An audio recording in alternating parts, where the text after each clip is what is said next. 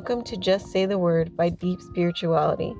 In this episode, we are reading Romans chapter 6 in the easy to read version. Let's begin.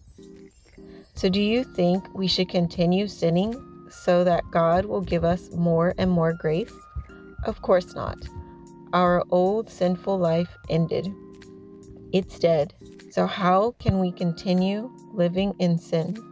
Did you forget that all of us became part of Christ Jesus when we were baptized? In our baptism, we shared in his death. So when we were baptized, we were buried with Christ and took part in his death. And just as Christ was raised from death by the wonderful power of the Father, so we can now live a new life. Christ died, and we have been joined with him by dying too. So we will also be joined with him by rising from death as he did. We know that our old life was put to death on the cross with Christ. This happened so that our sinful selves would have no power over us. Then we would not be slaves to sin. Anyone who has died is made free from sin's control. If we died with Christ, we know that we will also live with him. Christ was raised from death, and we know that he cannot die again. Death has no power over him now. Yes, when Christ died, he died to defeat the power of sin one time, enough for all time. He now has a new life, and his new life is with God. In the same way, you should see yourselves as being dead to the power of sin and alive for God through Christ Jesus. Having a relationship with God gives us the power to defeat the sin in our lives. Continuing in verse 12. But don't let sin control your life here on earth. You must not be ruled by the things your sinful self makes you want to do. Don't offer the parts of your body to serve sin.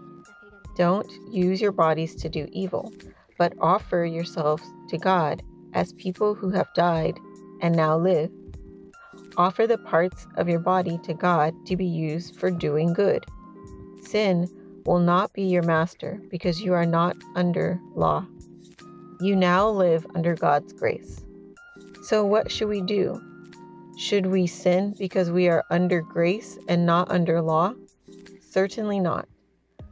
Surely you know that you become the slaves of whatever you give yourselves to. Anything or anyone you follow will be your master. You can follow sin, or you can obey God.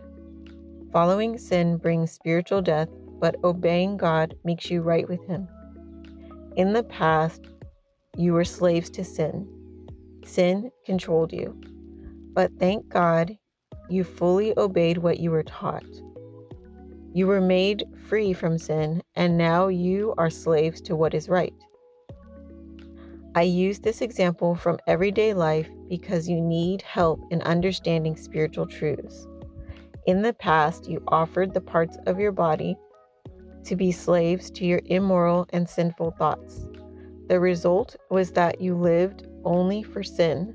In the same way, you must now offer yourselves to be slaves to what is right.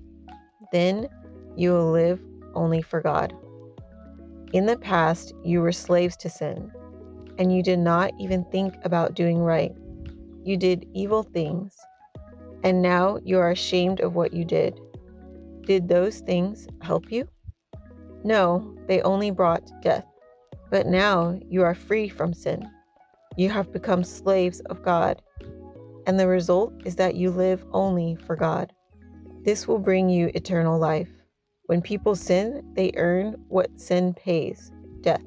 But God gives his people a free gift, eternal life in Christ Jesus our Lord.